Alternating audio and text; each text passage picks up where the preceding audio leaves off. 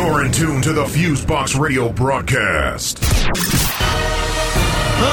the music up inside my session. These folks gotta hear my message. Bringing balanced black radio to the masses.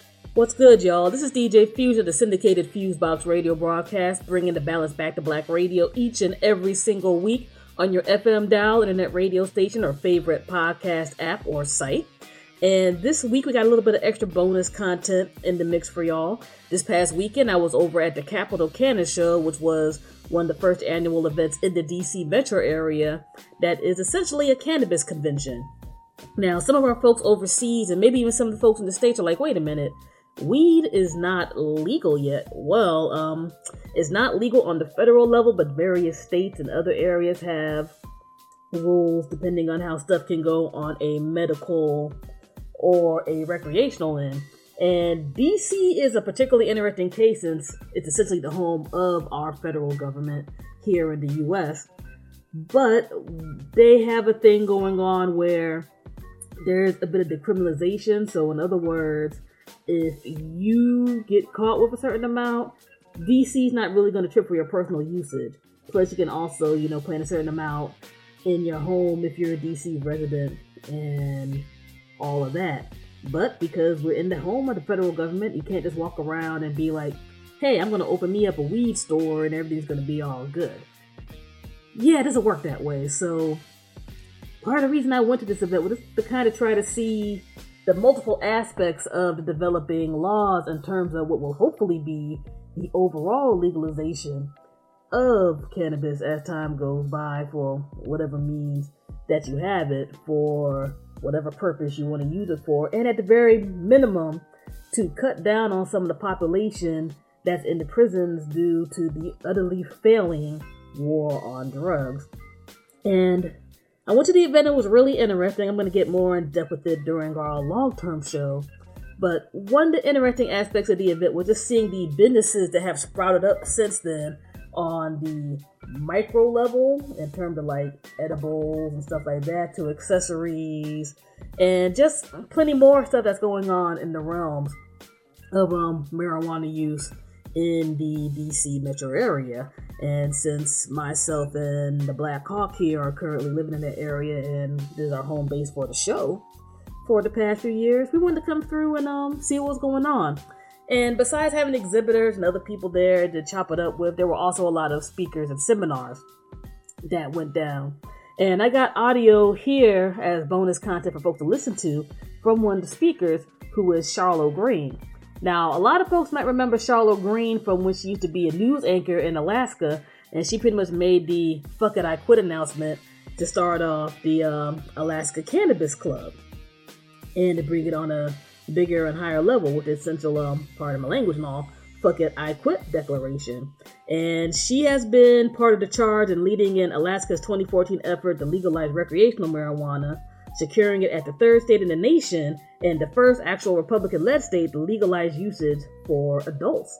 And she had a really cool speech that went down and all of that for folks to check out and listen to about trying to get things on a bigger level, not just in terms of legalization, but in terms of how folks can get involved in the business side of things, particularly folks who are American minorities. Because I'm sure when people look at some of these states and other spots and you see a lot of these businesses, you don't necessarily see a lot of people of color in these businesses who are, doing it up, whether it's on the medical end or the recreational end. So folks touch a bit of base on that too, besides some other things about her personal history, so forth and so on.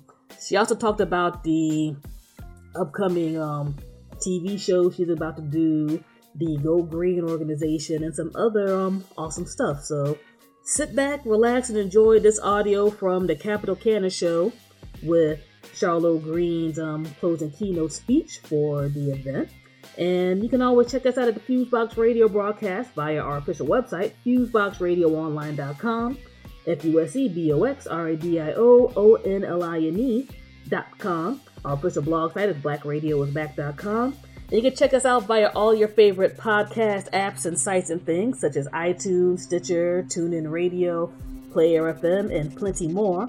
If you dig what we're doing with the Fusebox Radio broadcast on any of these sites, please give us a rating and let folks know what's up. Every bit of listenership counts. And if nothing else, please tell people, hey, listen to this show. They're pretty dope. Because all those streams and downloads and stuff really help us out with the things that we do with bringing the balance back to Black radio. So, yeah, enough talking from me. Let's get into it. Charlotte Green at the Capital Canna Show. This is the Fusebox Radio broadcast, bringing the balance back to Black radio. All right, peace. Hey guys, my name is Charlotte Green. I'm the CEO of the Alaska Cannabis Club, Alaska's first and only safe access point to date. I'm also the executive director of Go Green, the only advocacy organization aimed at cultivating diversity, unity, and opportunity in cannabis, and I'm also the host of the Charlotte Green Show, which I'll tell you about shortly. Now, many of you may know that I was a news anchor in Anchorage, Alaska. That's actually where I was raised. But before that, my family moved here from Nigeria. I'm first-generation American, one of 7 kids actually, and we were living in San Diego when there was a run-by shooting in our neighborhood, and our next-door neighbor, she was 3 years old, and she was hit by one of the bullets. So about a month later, my mom decided to move the family up to Alaska, only she didn't have much of a plan, so we ended up spending most of my time growing up in shelters and with me sleeping on the floors of cramped apartments, which I know wasn't what my grandmother wanted. I know that's not what she fought so hard for. You see, my grandmother was born what some would consider unlucky. She was born in a small village in Nigeria where they believed twins were one of the worst omens that you could see. And so when her mother, my great-grandmother, began to push moments after my grandmother was born, everyone there knew that she only had a few more moments to live before she and the second child she was giving birth to would be put to death. So minutes after my grandmother was born, she was orphaned and passed as a second-class citizen because of this stigma surrounding her birth. Because people, that's just how religion works then. There wasn't science or anything to contradict those sorts of things. But my grandmother was a fighter. So she learned to trade as soon as she could walk. She began to farm. And she married relatively early. My grandfather, as a means of survival, fortunately, they fell in love and were together for more than 6 years up until his death. But it was when it was time for my mother to go to school that my grandmother began writing a new story for herself. In that village, it wasn't customary for women to go to school beyond 6th grade. What point is an education for a woman if she's going to be at home raising the kids? So, my grandmother didn't even have the luxury of a primary education, the first 6 years of education. So she saw a value that other people couldn't, that other women couldn't, when she looked at the opportunities that were available to women and to men that weren't available to her. So when it came time for my mom to go to school, and the family told her no or laughed in her face at the idea of my mom going to school, my grandmother decided to take the situation into her own hands and figure out a way to send my mom to school. So what does an uneducated orphan with no money and no connections do? Well, she decided to teach herself how to weave. And so she spent all of her days working on a farm, walking to the market, walking literally the 5 miles that all of our parents complain about they actually do that over in Africa. And so this is what my grandmother was doing day after day. And after she would finish her long day, she would get home and she would make these garments until the sun would rise. She did this day in and day out until she saved enough money for my mom to go to school. Not just for 1 year, but for the rest of her tuition up until she graduated. And when my mom got there, while everyone was expecting her to struggle to survive, my mom began to thrive. and she served as an example to the rest of the village of what a woman could do when given the opportunity to learn. And instead of my grandmother taking that story and just using it as a means of bragging, she went back to those same women that laughed in her face when she wanted to send her daughter to school and showed them how well she was doing, showed them all the opportunities that were open to her, and began teaching them the trade too, so that they could make the decision as opposed to just waiting around for the men and the family to decide whether or not it was time to release the women education. And because my grandmother decided to take her life into her own hands and craft a new story, one that had never been written in her community, not only did my mother gain an education, but every generation of women after my mother are now not only expected to go to school, but they're expected to thrive as well. That's the power of one voice. And so when it came time for me to decide whether or not I would stay a journalist, continue working in my comfortable job, doing what I went to school for, but knowing that it wasn't why I became a journalist, which was to actually make a difference. It was easy for me. It was a simple decision. I began working at KTVA, the CBS affiliate in Anchorage, Alaska, as the crime and sports reporter and fill-in anchor. Shortly after, marijuana fell into my lap, seeing as that was the only thing that cannabis was considered in Alaska at the time. I was flown to Colorado and Washington to look into the marijuana industry and apply the lessons learned from those areas to Alaska to kind of shine a light on what we could expect there if we were to say yes and pass ballot number 2, which would legalize adult use of cannabis. So while I was out there, I met with politicians and entrepreneurs, industry leaders, and activists. But most importantly, I met with the patients that were driving for days to get access to what I was learning was, in fact, life-saving medicine. I mean, I had used cannabis for years personally. In fact, I grew up, like most Alaskans, abusing alcohol relatively early on. And it hit a point in college where I was basically failing out of school, and it was my best friend that suggested I consider cannabis as opposed to continuing using alcohol as a vice. And I went from failing out of school to landing on the dean's list every semester after that and graduating cum laude and becoming a news anchor, and the rest is history. And all of that's because of cannabis and because of my friends that encouraged me to consider it. And so here I am working as a news anchor, and I learned that people in my own community are in need of help. And I, as the lead reporter and secret advocate, likely was the only person that could make our medical marijuana law real. Alaskans voted to legalize medical marijuana in 1998, but the state never acted to do anything outside of set up the registry to collect payments from people that wanted access, but there was no way for any of them to get the medicine that they needed. So I used my access to create the Green Print for the Alaska Cannabis Club.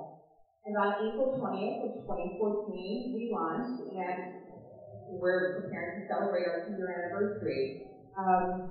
And so from then on, as soon as we put the club online, it was really, really clear that the need of this desperate community was too great for me to balance with my career as a journalist.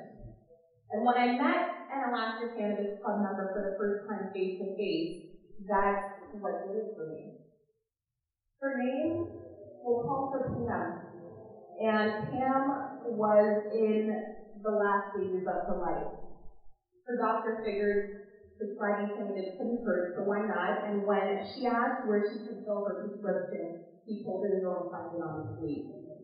So at 72 years old, she goes to these back alleys and ends up getting robbed twice. She tells me, when I finally get a chance to meet her, that she had reached a point of desperation and decided to pray for the first time in a long time, longer than I had been alive, actually. And after she finished praying, she went online, and the first thing that popped up was akcannabisclub.com, the website to my collective. And so I'm standing in front of this woman the very next day, and she's crying and telling me how the service I was called to provide had just renewed her faith in God. And from then on, I mean, it was simple. We built the club up to a point where it's self-sustaining, so I can dedicate all of my energy toward helping these people that actually need it. And that's what I did. So when I was ready, when we at the club were ready, we reached out to one of the club's youngest members. His name was Solomon Mishukos. He was 21 years old and battling testicular cancer. It was his mother that reached out to the club asking if he could become a member to see if cannabis could help treat or ease the effects of his chemotherapy. And so here we are 4 months later, and the color is back in his skin, and he's put on probably 15 or 20 pounds, and they're more than happy to help us keep it a secret that neither interviewee was also the weed lady they were doing the story about. So we put together the package, and the story aired live, and while the teleprompter is running with the separate script I prepared, I speak from my heart and speak honestly about everything, the story that they just saw. And I say, everything you heard is why I, the actual owner of the Alaska Cannabis Club, will be dedicating all of my energy toward fighting for freedom and fairness, which begins with the day that I do marijuana here in Alaska. And after this job, well, not that I was great, but that's what I say.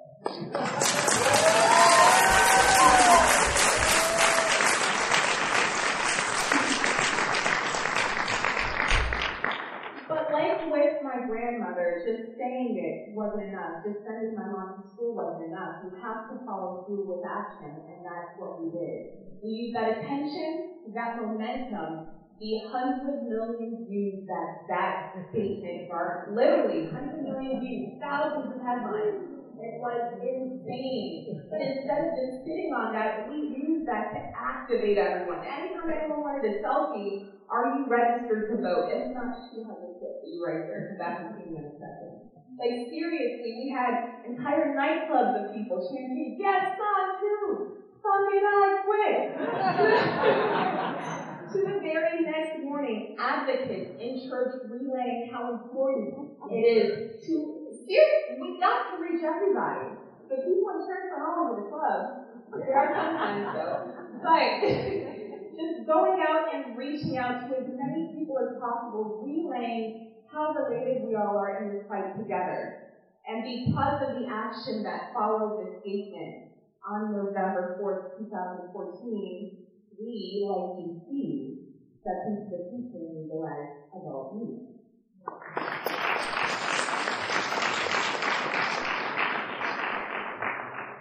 And so I share that story to let you know how important it is for you to take advantage of the opportunities that might present themselves when you least expect it. Only all of you sitting here, you know that the cannabis industry provides a golden opportunity for you to get in and create an entirely new story, not only for yourself, but for generations to come. This is an opportunity of a lifetime to change every lifetime that will follow us, especially when I'm speaking to people of color. There is no other industry with a foundation being laid where your voice can impact how the industry will look for every generation there is to follow. So everyone that is here, that has a booth out there, that's taking advantage of the opportunities this industry presents, I thank you. I thank you for taking a stand and showing that this side of legalization, that this industry isn't only okay for us, isn't only safe for us, but if we go about this the right way, this can begin to create wealth in our community. Wealth which can turn into political capital, more of a say in decisions that actually matter to our communities, to our children, to our neighbors. This is our time. And if we don't act right now, while the foundation is doing right, we won't be able to be a part in any of this that's happening.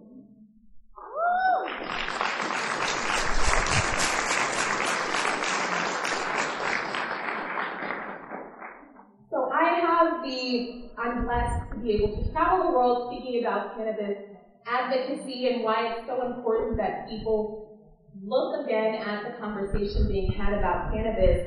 And I know that me just stopping in and speaking somewhere doesn't do enough good.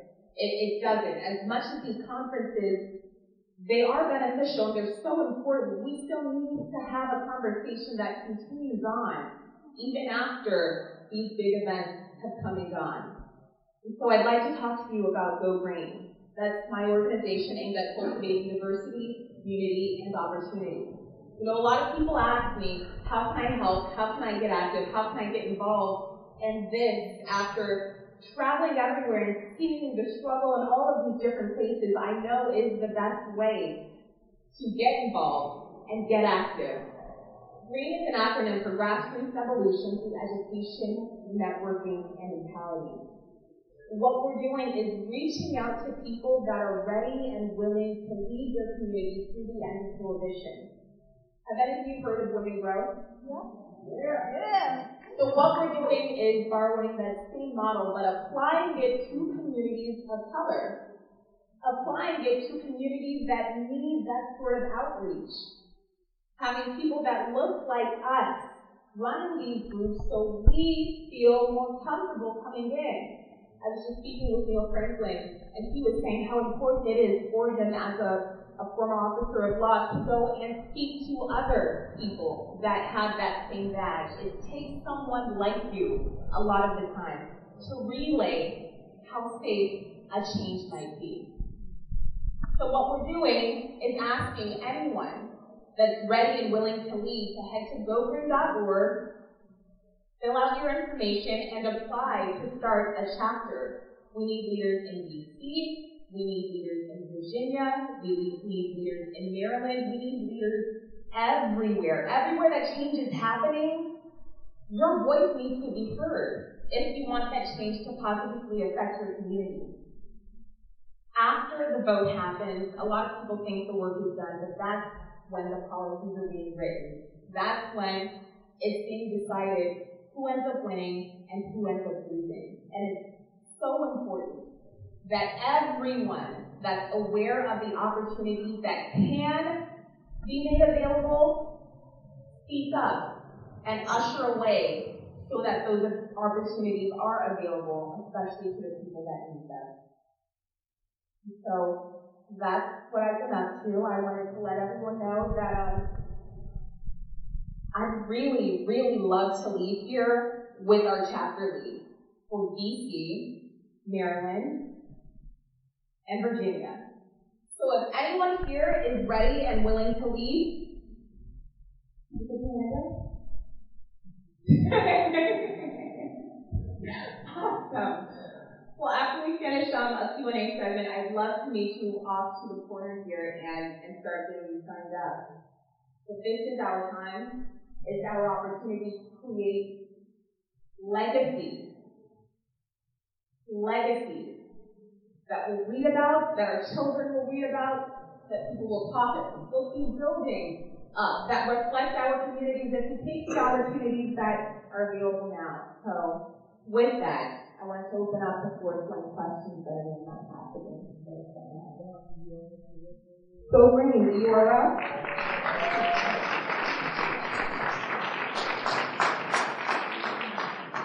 It's GOGREENE, gogreen.org.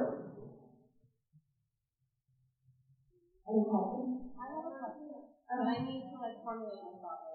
Okay.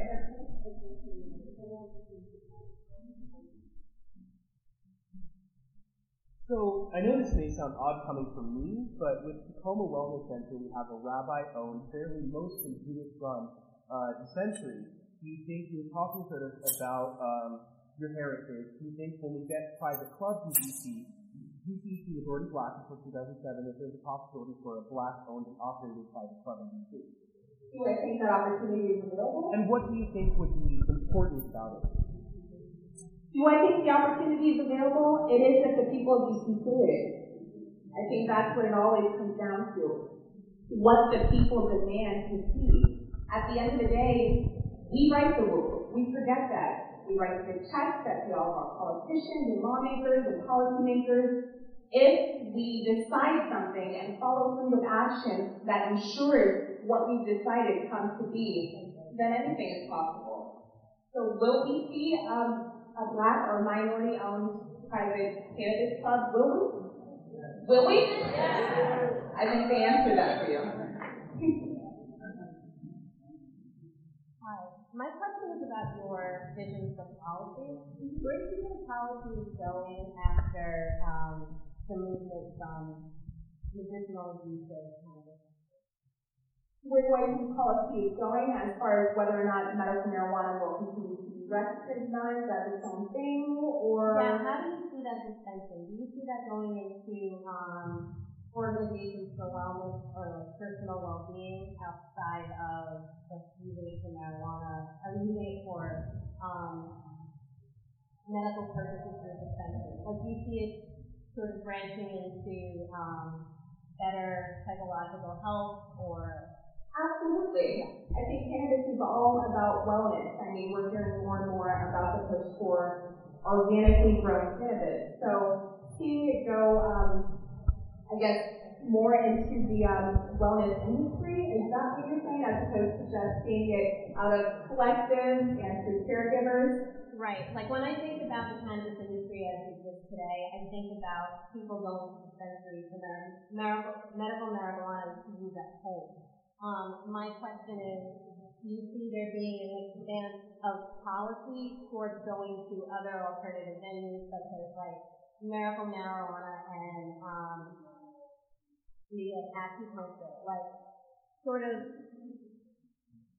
creating another division of wellness and policy being expanded to that? I'm not sure if that's making sense. It's making some sense. I don't think I've considered that before, in all honesty. Okay. I don't see why it wouldn't be a possibility. I do know that seed-to-sale tracking is one of the most important things that comes with legalization.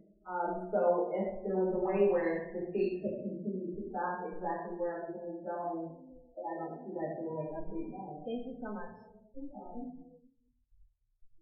I had a question. You mentioned at the beginning of your talk about the Charlotte Green Show. I wanted to circle back around to see if you could talk more about that. That was a very interesting opportunity.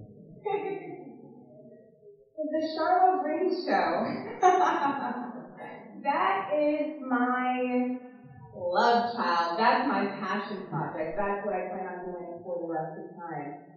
We're shining a light on the heart and hope that's fueling the cannabis revolution. When I said fuck it, I quit, I wasn't turning my back on my decade of kick-ass journalism experience. I just wasn't going to feed the propaganda machine that was hurting the people that I cared about.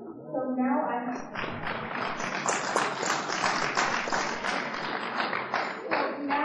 have the opportunity to continue doing what I love, which is traveling the world, empowering people, speaking about cannabis reform and pushing change and progress. And so I'm taking everyone along with me out on the road. We're going to be going to Spain and Amsterdam and back to Jamaica and Canada a few times, and to our communities. And we're talking with the moms and children and entrepreneurs and advocates that are just getting everything popping. And that's what the Charlotte Green Show is. It's finally the voice that the industry deserves. You know, whenever you see or hear about someone being raided, all you see is the cops coming and carrying the boxes and the headlines, so-and-so, under investigation. I've been raided a couple times. It really, really sucks. And it's never the whole story. It's never the whole story. And you're never going to get the whole story from the news. Period. That's just not going to happen. So this is that story. This is the whole story for the cannabis industry, for the cannabis community, for the cannabis revolution.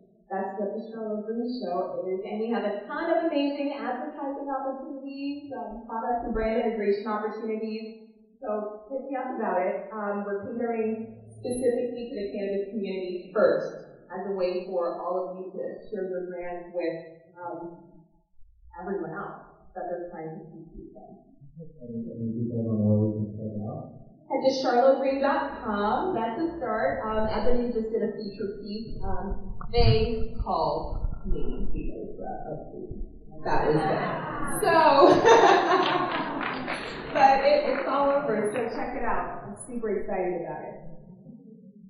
So my question is, I'll be brief with your time, but I just come from California, and so I've seen the industry has been out for a while, when it's possible for it to open up, and now living here, I'm a resident now. And it's an interesting time as someone who entrepreneurial spirit, like I know where it's headed.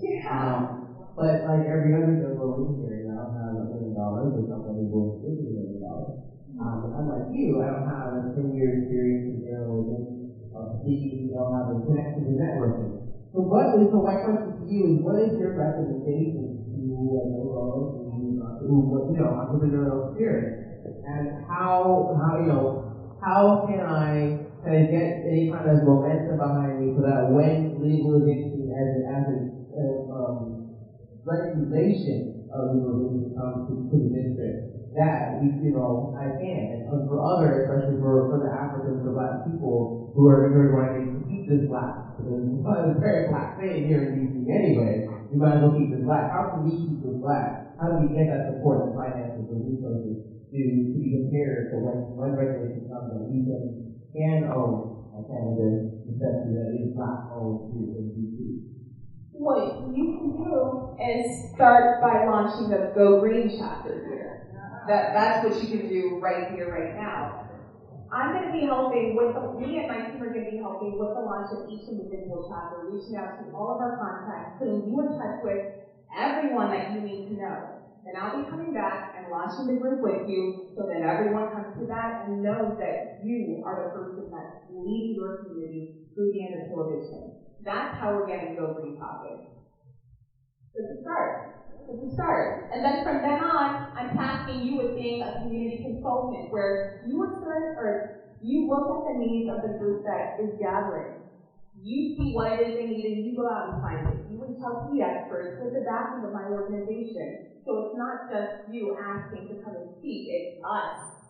All of us asking this expert to come in and put some of their knowledge so that we can keep this out. Does that work? Can I ask a question? Yeah. So it's been a pleasure getting to meet you and talk with you, especially after following the story so intensely. I believe we talked about on the phone kind of the immediacy of federal action that related to a state policy. So in terms of the organization, how can we use that here in D.C.? And hopefully like this here, this is our community, we're going to see all our friends who came all the way from Alaska for us, but how can we help other states if we're the seat of power and we can influence every senator in every country by going right down here in D.C. Road or down to the White House? What can we see us doing here to help you all there? I think you just mentioned it. I think you just detailed exactly what it was. All of you guys using the fact that you are in the seat of power, that all of our policymakers from around the nation are gathered in your backyard. To keep on the biggest thing that people can do that are fighting for reform is be an example of what can happen at the end of legalization. Be the example. So here in DC especially, building a thriving industry that can serve as the example. So they aren't always pointing to Denver, but they're looking over here at DC. That's one of the biggest things that you guys can do. And then using your political knowledge. Everyone here is way more knowledgeable about the political process than we are out in the rest of the nation. At least that's what I've seen in my experience, just because that's what you guys live. So sharing all of that is another way that you guys can help. Thank you. Thank you. So I want to take this time. Can everybody give Ms. Green a round of applause? It sounded to me like she didn't quit after all. What do you think? It sounded to me like she You can listen to the Fusebox radio broadcast via iTunes, Stitcher, TuneIn Radio, Podcast Addict, and your other favorite podcast players. Check out the Fusebox Radio's official website for our latest episodes, events, and more at FuseboxRadioOnline.com. You can also visit us on Facebook at Facebook.com/Fusebox Radio Show, Twitter at Twitter.com/Fusebox Radio, and Instagram at Instagram.com/Fusebox Radio. Feel free to contact us at FuseboxRadio@gmail.com to submit music for airplay consideration,